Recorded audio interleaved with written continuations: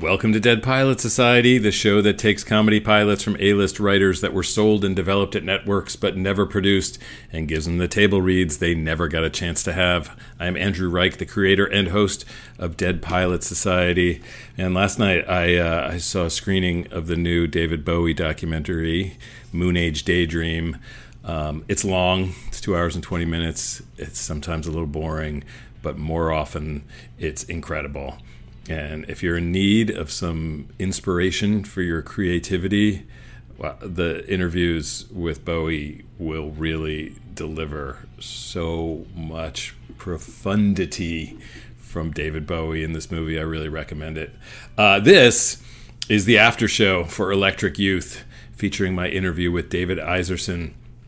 As always, it's best to listen to the table read first. You probably know that by now. David's got a ton of amazing credits from SNL to New Girl to Mad Men. We get into a lot of them. We talk about some great advice he got from Matthew Weiner when he was on Mad Men and how that show is actually much more of a comedy than people realize. David gives us his trusted metaphor for how to know whether an idea is a keeper. He also shares an absolutely insane note that he got from the network on this pilot. It's one for the Crazy Note Hall of Fame, for sure. Well, one small thing, neither of us could remember the actress who played the lead in the freeform version of Angry Angel, which was one of our first Dead Pilots. That actress was Brenda Song. Also, David didn't mention this, but he has a new movie going into production. He's teaming up again with his friend Susanna Fogel, who directed The Spy Who Dumped Me. She's directing this. It's called The Mentor, and it sounds like it's going to be great. Here's my interview with David Iserson after a brief message. It could happen to you. You're all grown up now, a professional adult with diverse interests and hobbies, and one of those hobbies is video games. You just can't help it. They're so good now. If that's you, we're here to tell you, you are completely normal. I'm Maddie Myers. I'm Jason Schreier. And I'm Kirk Hamilton, and together we form Triple Click, a podcast about video games. If you think you might be a person who likes video games, we hope you'll give Triple Click a listen. Triple Click, new episodes every Thursday on Maximum Fun. David, thanks. You've put up with a lot. We don't need to bore the listener with all of our technical issues we've been having, but suffice to say, you've been very patient with us as we've had some issues. Thank you. Patience with technology is something I've become very adept with, yes, particularly in the past few years. Yeah. All right. So before we get into Electric Youth, let's just talk about how you got your start in showbiz. Showbiz. Sure. You grew up where? I'm from New Jersey. I'm from Central New Jersey, from Freehold, New Jersey. I got started. I mean, I guess I was an art kid and a theater kid in a town with a lot of not arty kids and theater kids. But I went to school. I went to Northwestern. I studied radio, television, film, and I came out to LA afterwards. I bumped around as an assistant.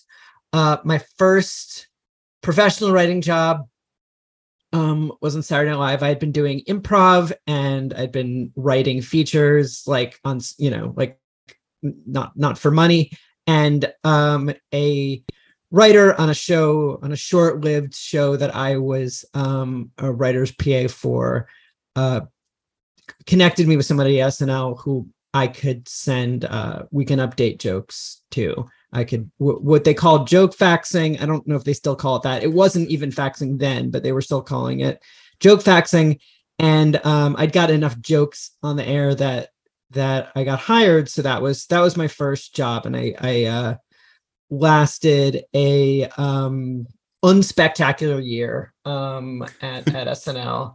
I had an unlegendary performance at SNL, but that was my first professional writing job, and since then I kind of bounced between balancing TV jobs and feature jobs ever since. Yeah. So a bunch of questions. First, what was the short-lived show you were PAing on? Because I love hearing about like how I these was. blast from the past. It's funny because it also is a time travel show. I have very I have a lot of like I've this is not my first time travel pilot, not my last time travel pilot, and also I worked as a assistant on another time travel show. It was called That Was Then. It was a 1 hour ABC dramedy.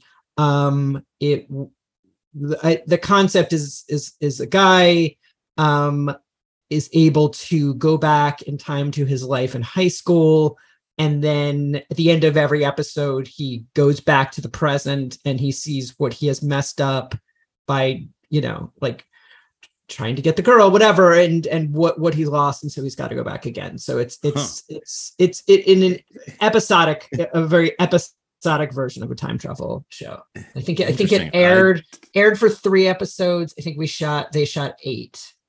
Okay, I got to admit I don't remember it.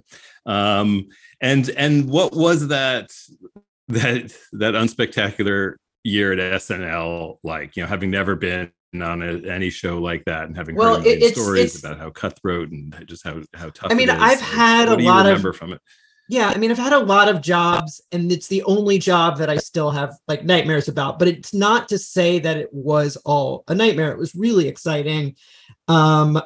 It was, it's unlike any other job, and I think that if I was to do it again, which I would not do it again, but if I was to do it again, I think I could have relaxed a little bit more, because I think there was a real vibe that at least I'd either built up in myself, or that like was the energy of the job, that like if you fail here you'll never work again. And so I just there was a lot of there's a lot of sketches written every week, and only a few slots, and I worked really hard because I just wanted to like make sure I got a joke in, an idea. I got something in every episode. I'm not even positive that was like the necessary things to focus on. I think my social game at SNL. I mean, I was very young. I was 25 when I got the job.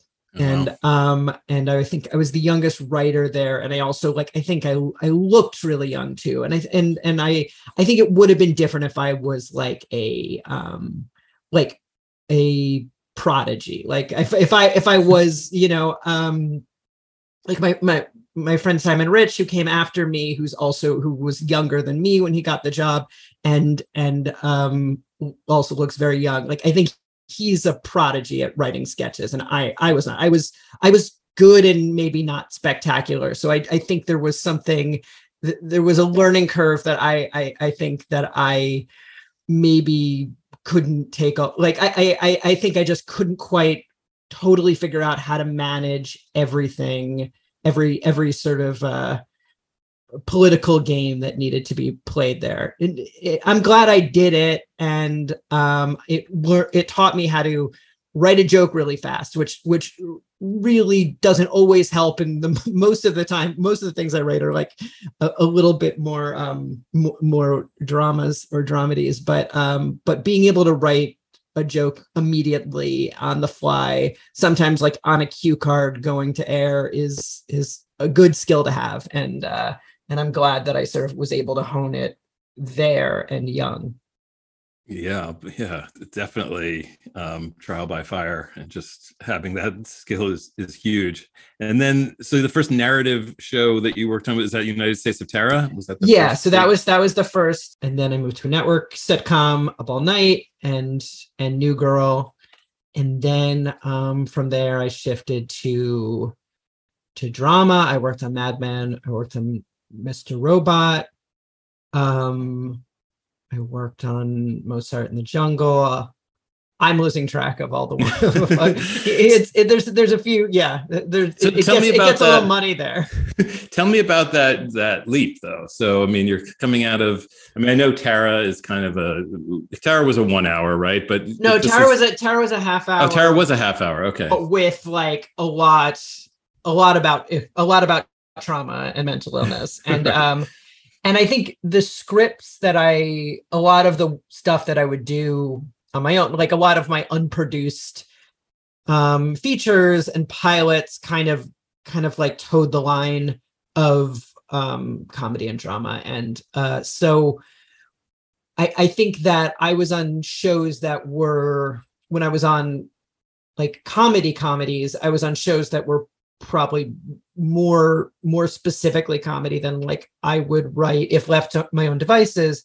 When I was on shows like Mr. Robot, it was shows that would be a little more dramatic than I would have done left to my own devices. I was just on the last season of Mad Men, and the Mad Men was a good kind of bridge to it because it is a drama, but most, like half the writing staff had come from a comedy background, and the scripts read always a lot funnier in the table reads, and kind of through the filter of the show, they, you know, it played more like wit than like jokes, but you'd almost would approach it in a comedy way.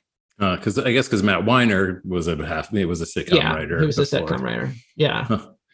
That's interesting. So the Mad Men table reads were way funnier than the show, like the show felt watching it on TV. Yes. Yeah. I think, yeah, and I think all of the sort of banter of sort of creative advertising people, like all had the rhythm of jokes because they were, I think the lesson, the good lesson, I think when I wrote my first draft of the episode that I wrote for Mad Men, I think the note that I got back from Matt Weiner was, and it was really helpful note that I think about a lot, is that the characters can all be funny and the characters can all tell jokes, just no one else in the scene can serve as like no one is there to set up that joke, as it would be in if you're writing a sitcom that you would try to make one line feel like it is a joke on another line, and you would have the two characters kind of function in that way. Everyone can be funny, but everyone has a completely independent need in that scene for their dialogue than to allow the other person to make their joke. Huh. So yeah, you're never writing like a setup. Right. Yeah. Interesting. And then you have an interesting relationship to Dead Pilot Society, because people are always asking me, the number one question that I get asked is like, have any of these pilots did I work on the only one? Ever been picked up and like made? And I'm like, yes, with an asterisk, because the only one is Angry Angel, which was one of the early ones we did. Will Gluck wrote that script, and it was made into what? A freeform made for freeform Christmas movie that I worked. It's Will's script. It's hard to like say I wrote it or I co-wrote it. I mean, it really was kind of taking the script that he wrote, which was a pilot, and trying to just figure out a second half of it, really, to make it to land it as a movie. It was a fun.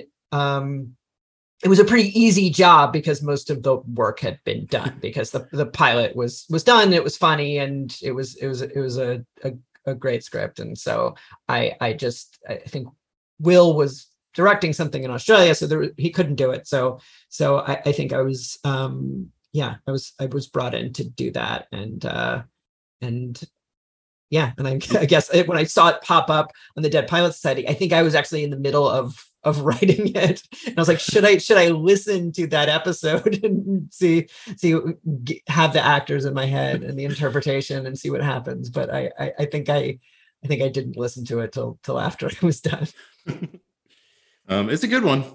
Aubrey Plaza was she was great. She would have been great in that role. Who ended up playing the role in the freeform? I forgot her name. She is the actress married to Macaulay Culkin. And I've lost her name. All right, I'm blanking too. We don't have to look it up. But all right, and then on to teenage daughter's favorite movie of all time, which is The Spy Who Dumped Me, which is great. I love it too. I've seen it a couple times. Thank you. It's so funny. Can you tell me about making that? Yeah, I mean, I think that so much of like what I do in my career is like either a reaction to like getting a bit of inspiration from like a letdown or something, trying to like channel feelings that would maybe just be like rage and misery into something else. So like I think my career is littered with a lot of like dead pilots, and I was working with my friend Susanna Fogel. We were working on other things, but we would try to keep ourselves honest and go to coffee shops together and work on our own stuff. And I think we both had like a big career setbacks at the same time. There was another pilot of mine that I really loved that suffered a sad death, and she had a similar heartbreak. And I think that sort of came out of let's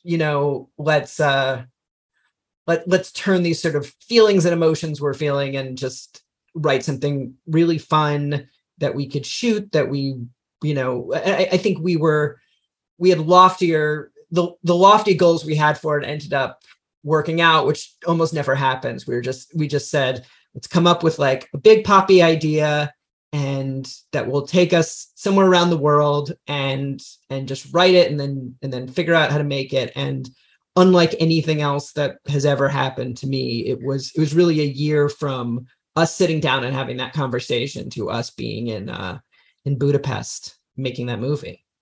That's incredible. I mean, that's just such a great story about how to deal with setbacks. Yeah, it was really fun. And I've like since tried to, it's advice I've tried to take since then, that like every time I get a piece of like bad news that is out of my control, then I will just try to channel that into something else, something positive.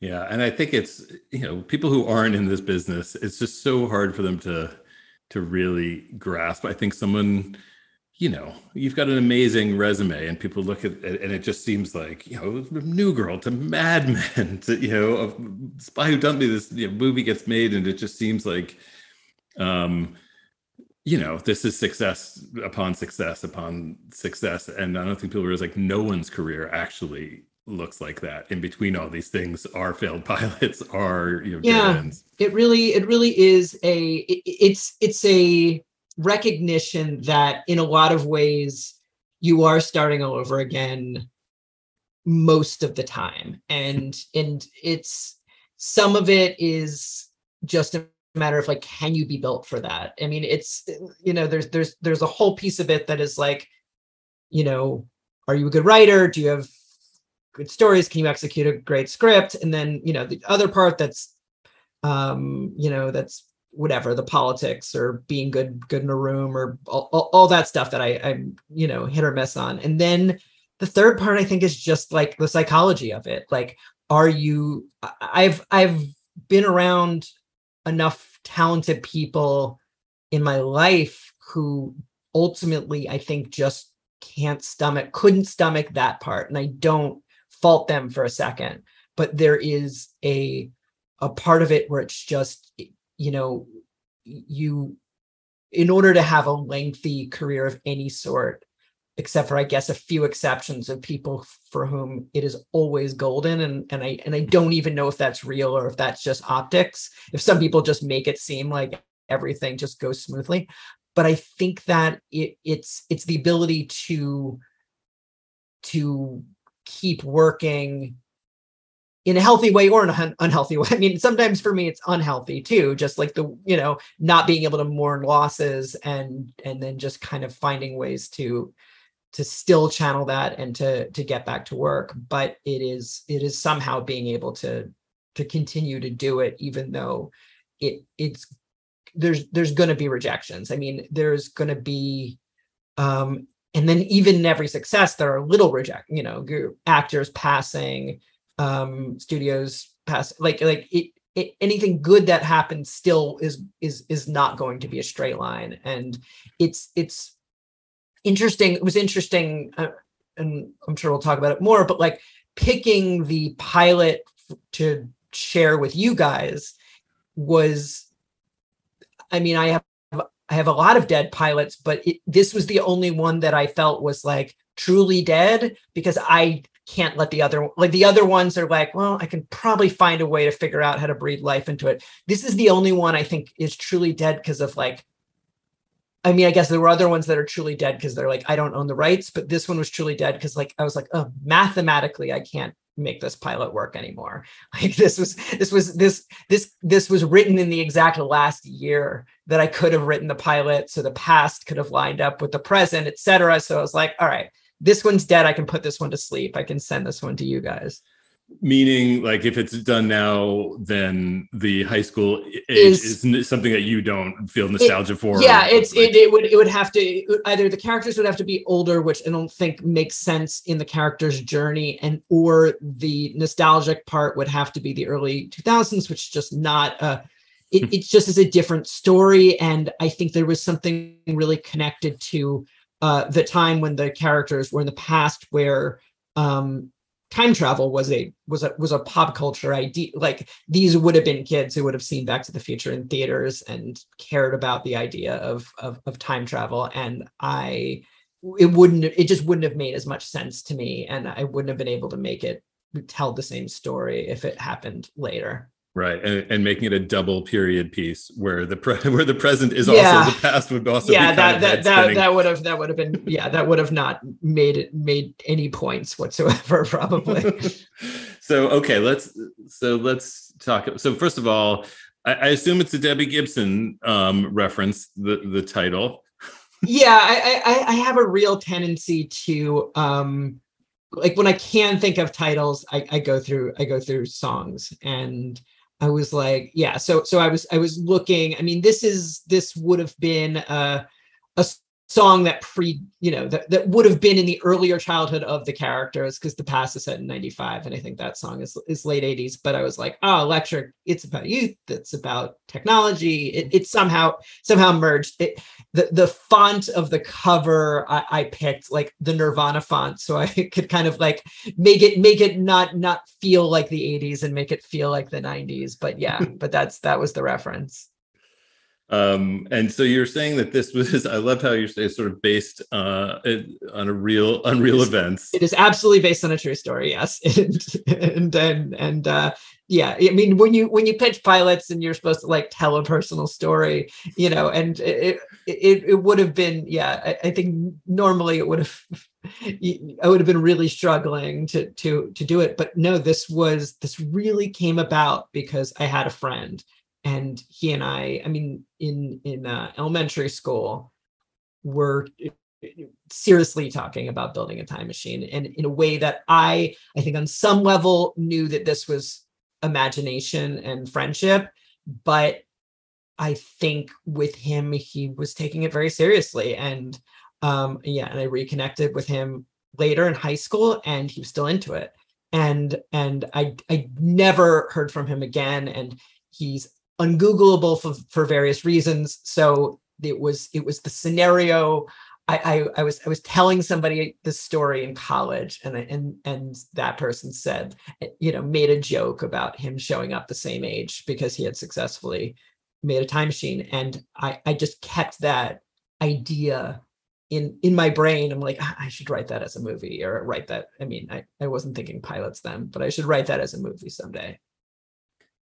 Yeah, it's so great. I mean, was he like a science kid? Was he reading like Stephen Hawking, or was he just? No, he just. I think everything is sort of possible when you're young. I mean, I think about how many kids, when I was like growing up, when they were like thinking about what they wanted to be when they grew up, and how many boys in my class, just were like, well, I mean, I could be on the Mets, or I could be a doctor. Like, the idea of like the truly impossible things when you grow up, the rare jobs that you there's no way that anybody in my Hebrew school was going to be on the Mets, but like at least 5 kids thought they were going to be like as a real option, because you have the options you have in front of you. And building a time machine seems as likely as anything else, because like people build stuff, people invent stuff. I think it all it kind of, and even us like watching movies at the time, I think all of them were just sort of built on an idea that like there's a key, there's a solution, there's one little thing that is going to happen and that will unlock, because if I get some divine inspiration, and I'll figure it out. And I think that is sort of how a lot of people, I remember, like our minds working. Like there's no reason not to think it couldn't have happened at some point. And what's great is what you said about pitching, because not everyone realizes this, but when you're pitching a pilot, there's really an expectation that you are explaining why it's really personal to you and why it's a story only you can tell. And that becomes very difficult when you have a high concept idea, which, high concept pilot ideas come in and out of favor. They're usually out of favor, but they were out of favor when I sold this, clearly too. But that you had a way to pitch a high concept idea and make it seem like it was a personal story, it is great. I mean, that's a sort of brilliant way to be able to pitch this. First of all, it seems like it's true. You weren't just like pulling this out of your ass, this yeah. And it's still even if I, and then when I kind of pitch high concept things now, I lean more into what the allegory is saying, and the allegory is also things that were personal to me. I mean, the arc of the character of like of kind of wrestling with where she is in her life versus her expectations. I mean, it just felt like a thing that is something that everybody wrestles with at a certain, I don't know anybody who doesn't wrestle with that. And I feel like that's a theme that comes up in all of my work in some way or another, just people reconciling what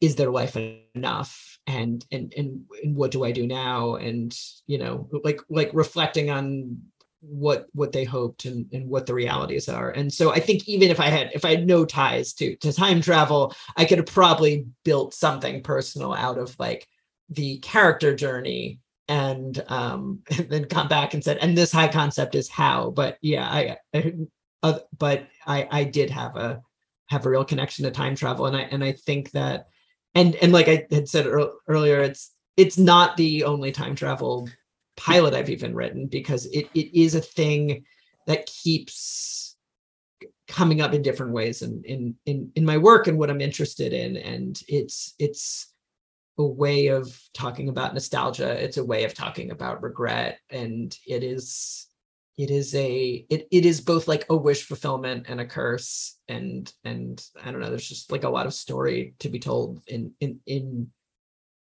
through that device. This was a time travel story, unlike a Back to the Future that is almost entirely in the present. So it's not really about it's not messing with the past. It's not about like like rifts in time space continuum. It's just simply about like facing somebody who is a reminder of a time gone by, and then having to like place that in your present tense. It seems like you sort of closed down quickly the ability for him to go back, and any things like that, any sort of going back and the future has changed the past, or any of those kinds of things were sort of shut down, and the show was really going to take place. Yeah. Did you imagine, pretty much in the present, how much were you imagining as the series went on, you were going to be flashing back to 1995? I mean, almost none. I mean, I think in Success, I think in the pitch, I'd imagined that the show, like the time machine, would eventually work bringing her back as an adult to her past, and having, like, when I first thought of this as a movie, I think that was the third act of the movie was going to be the adult version, like facing her adolescence in the time, going back and something happening with that. But I think the flashbacks were there. I think the flashbacks would eventually just sort of peter away in the present tense of the story, because Right. I don't think they were serving anything beyond exposition in the pilot, really. Right, establishing these relationships. And so I forget, did you write that feature, or did you just sort of I wrote versions of the feature. I'd mostly written it as a pitch, and I didn't really. And oftentimes when I pitch things, particularly features, like I write some of it because I need to know how the characters speak. I need to understand like where the jokes come from, or what the tone is. And so I think when I pitched this as a show, I had already written it.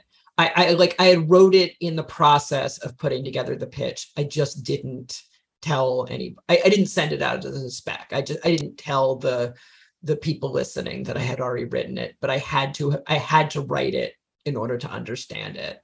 Yeah, I relate to that so much. It's really, for me, the same way. Like, until I start writing dialogue and know how the characters sound, like everything is just sort of mush and ephemeral. And I think the process, the way it works, where you endlessly work on these outlines and you finally get an outline approved and then you can write, it's just like you're starting at zero, really, because the outline didn't tell you anything about how to write it. Yeah, and for me, it also just it keeps it from, because it's really easy in a pitch to fall into just like a pretty broad stereotype of a character, because you're explaining them in 3 words, and you're really kind of leaning into like real jokes because you're trying to make the executives laugh. But it all makes some sense for the pitch, but then when you sit down to write it, you're like, oh my god, who are these people? How do they have an emotional journey? These are just like I'm also like really allergic to like trying to tell them to picture out, even though that like helps in a pitch to like think this person, because I think that really helps the executives. But then you're also then just stuck with like, wow, now I'm just like I've pitched them like what the character's face looks like, and maybe their voice a little bit, and then you're even like 3 steps back. Yeah, and I always think how tired they must be of hearing like, picture Jason Bateman, but Yeah. But so was it Working Title? Was that who was the production company on this? Yeah, it was 3 Arts where I'm represented.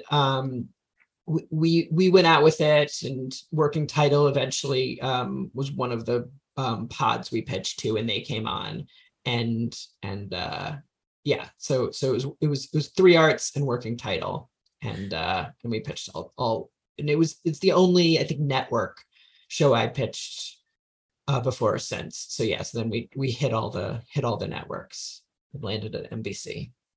Okay, and in that pitch, like, so you've alluded a little bit to where you saw it going, but like, how much of the season or series had you kind of sketched out? I didn't. I mean, it's now like coming on like 7 years ago. So I mean, it's a very, I'm not remembering it clearly, but yeah, I think that it was what I set up in the pilot, which was Charlie going to school, Britt working at the school, Charlie having a romantic relationship with Britt's daughter. Like those were the sort of pieces I was going to kind of explore throughout the season, with having also like this sort of running science fiction element to the story, which was like trying to repair the time machine, trying to go back, Charlie contending with feelings of guilt when he realizes that his parents were affected by his loss, and so those were going to be the sort of like overriding sort of arcs throughout the course of the season. And then, but beyond that, I think it became kind of just a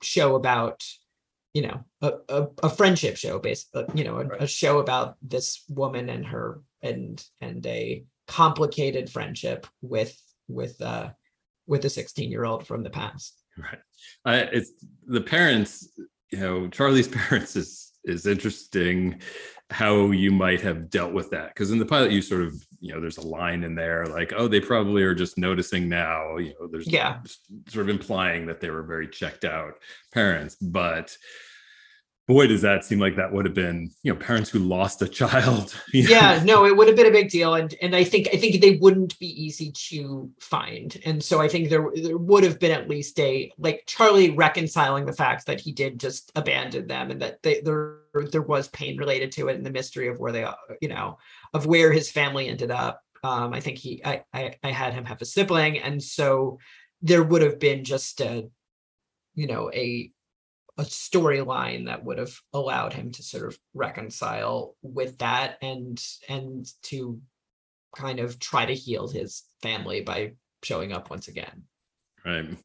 And that the Harper and Charlie relationship is so interesting and messy. And, you know, that seems like, boy, there's so much to mine there with Britt's weird feelings for. Yeah. Because on paper, it feels, you know, it feels like, but it's not really inappropriate. I mean, they are about the same age, regardless of the year that Charlie was born and his past. So there is I think just a lot of comedy and interest in a teen romance where they are just fully completely different worlds, like fully completely different pop culture and just ideas about how the world works, but at their heart, they're just, you know, they're both people going through similar times in their life and angst. And what was NBC in the development process like? Do you remember what kind of notes you were getting from them? them? So I got one insane note, which was, I mean, they kept saying, this is such a big swing. And like hearing it again, I'm like, I don't think it's a big, I think that's a development term that I think you hear a lot. And I think it was, I mean, I think other than it being a high concept, it feels like a relatively small swing. And even in the years since it was on, you know, there have just been so many bigger swings. And I think they're, you know, it's just sort of a little bit of a fear of audience or fear of their bosses or whatever, but or just a fear of confusion. I mean, I think things were over explained in the pilot probably more than to my liking, just to make sure all the rules were clear. But the one crazy note I got was, could we try this without time travel? And I had already, I turned in a draft, and that was a real, it was a really educational moment in trying to understand what the note behind the note was, because the note behind the note, I think, was the About a Boy show was on at the time. And there was something about the relationships between the characters that made it, at least to the executives, look a little aesthetically too much like that. And I don't know, I can't remember why Can We Try It Without Time Travel solved that for them, but what also solved it for them was, could I make Charlie 2 years old? Can I make him definitely a pubescent teenager, as opposed, I think he might have been in middle school in the first draft or something. It was too close an age to the character in About a Boy. And they're like, oh yeah, that solves it too. So that was a good look, because I think I would have been tearing my hair out of knowing that the pilot was fully doomed, you know, something conceived as a time travel pilot, and trying to figure out how to surgically take that out. There would have been no shot. There would have been no show. So it was I think it was just sort of like a weekend of, I had some very smart writer friends of mine like sit in my living room and talk about it. And I think, and I, at the end of it, they're like, why don't you just make him 16? And I'm like, yeah, okay. And then it did it. Yeah. I have a stomach ache just sort of imagining getting that note. I mean, of course you got that note at some point, but Jesus, I mean, there's no way. There's absolutely no way to do this show without time travel. It is just what the show the show is. It's so when you're like something that's in the first 3 or 4 words of the log line, when you're asked to switch that out or delete, you don't know what you're playing with. You are like, ooh, what could I possibly do? But I think we've all been there with different versions of that, with like getting notes that maybe seem small to an executive, but it's actually just you're asking for an entire DNA switch of the show that you're making. This was just an extreme example. Yeah. So, I mean, having worked you've done drama, you've done comedies, and films, and, you've been in rooms and written, like, what's your preferred mode? Like, I'm agnostic about half hour versus hour. I'm really happy doing either, but I like writing a show with jokes and emotion. So whatever that would be. I have 2 pilots in development now. They're both hours. One is a fantasy and one is like a period action comedy.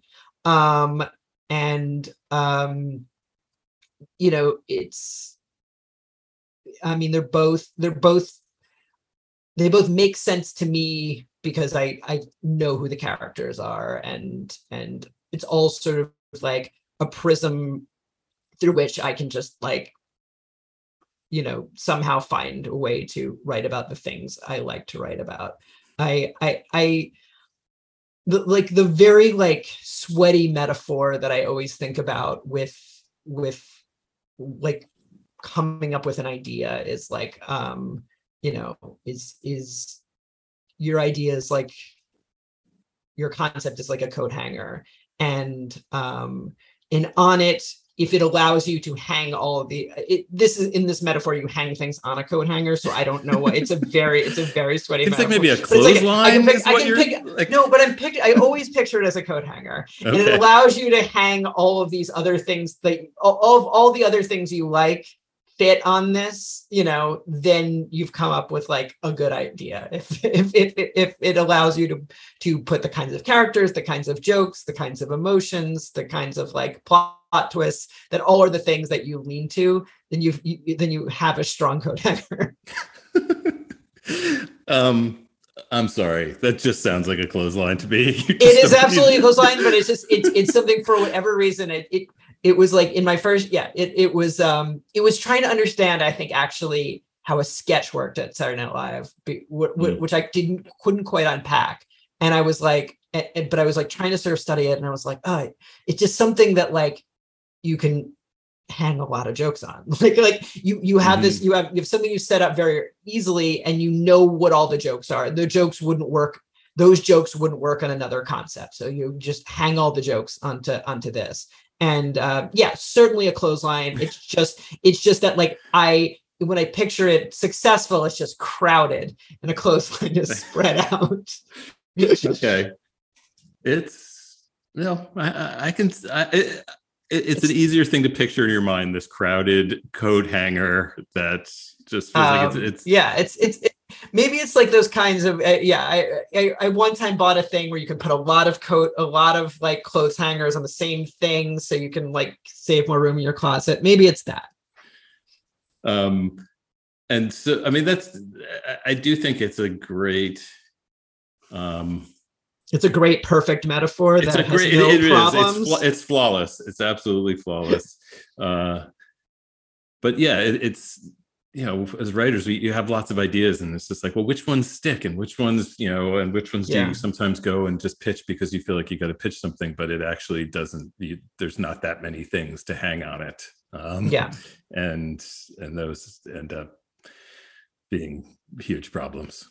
I mean, I think there is there are moments when you have, I think particularly like when you're sent, like when you're trying to adapt a book or something like that, where it's like someone else has come in with the idea and you're like, I do know how to figure this out, but I'm just going to have like faith that I could figure out the episode 2, because I can't naturally, organically, or figure out like where this eventually ends up. Like for me, if someone is like presenting me with something, it's like, if I can like think of like a scene, I know that I'm on the right track. But then sometimes it is like you are kind of like pretending you